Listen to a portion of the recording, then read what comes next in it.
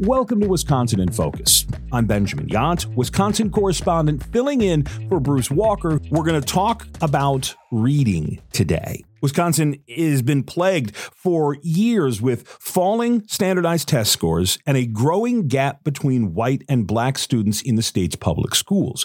One of the biggest problems is that young men, young women, elementary school students even, are not reading or writing at grade level.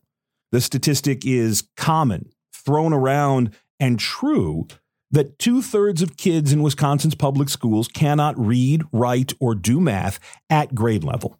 When you look early into elementary school, 4th grade, which is the sort of high water mark for when a child needs to be ready to read, the numbers are even worse. On this Thursday, the day that we're actually recording this podcast, Wisconsin Republicans pitched an overhaul of how reading will be taught in the state's public schools.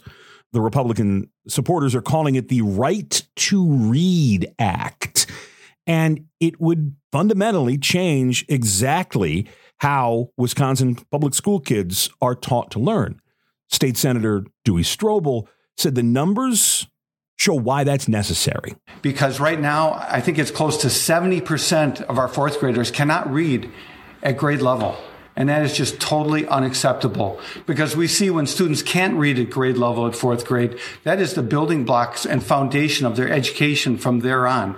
And we see that those kids who can't read at grade level have a much higher propensity for involvement in the criminal justice system and just generally success in life.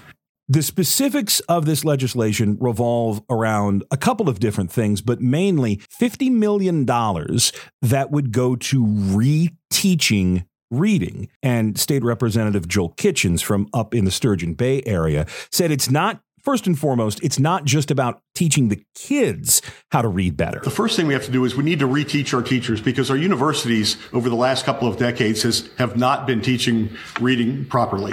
And so we need to reteach them. So we will pay for the training for the teachers to learn how to teach reading properly, actually. And then we will be providing coaches that will be spread around the country. It's similar to what Mississippi did in theirs. And Mississippi is sort of the poster child in having gone from dead last historically in reading in the country to now being essentially tied with us.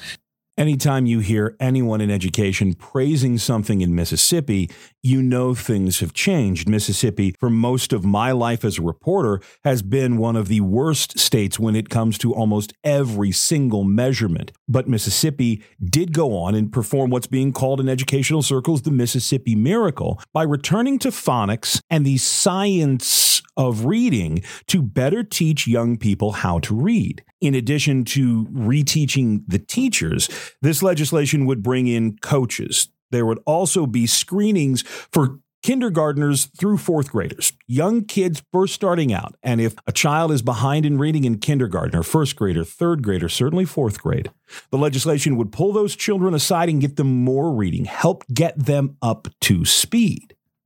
This is something that has been in the works for years.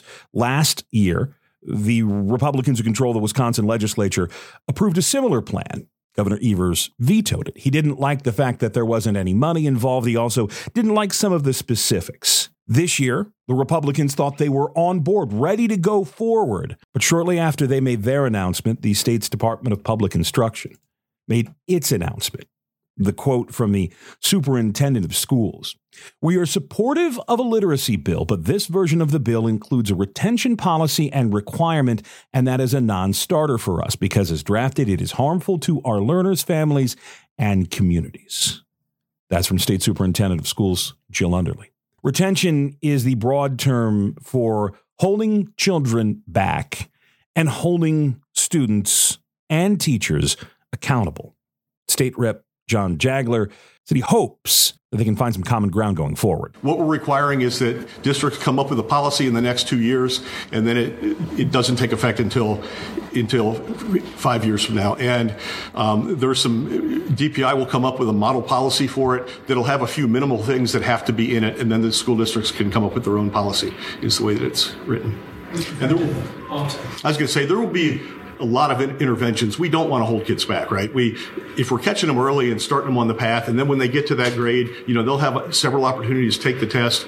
What Mississippi does is, if they still have failed it after like 4 tries through that summer, they have an intensive program to get them back on track, and they're able to get most of them back, and they don't have to hold them back, because that's the last resort.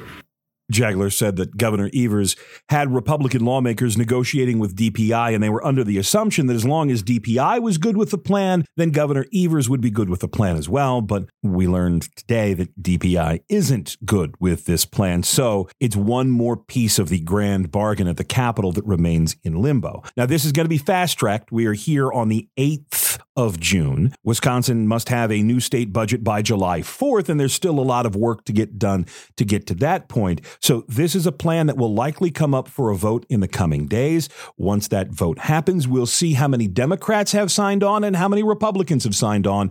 And maybe, just maybe, we can get a gauge of where Governor Evers will eventually land on this. Like we say so many times here on Wisconsin in Focus, stay tuned. This is why we write the stories every single day. You can keep up with this story and all of the others that we write every single day over at thecentersquare.com.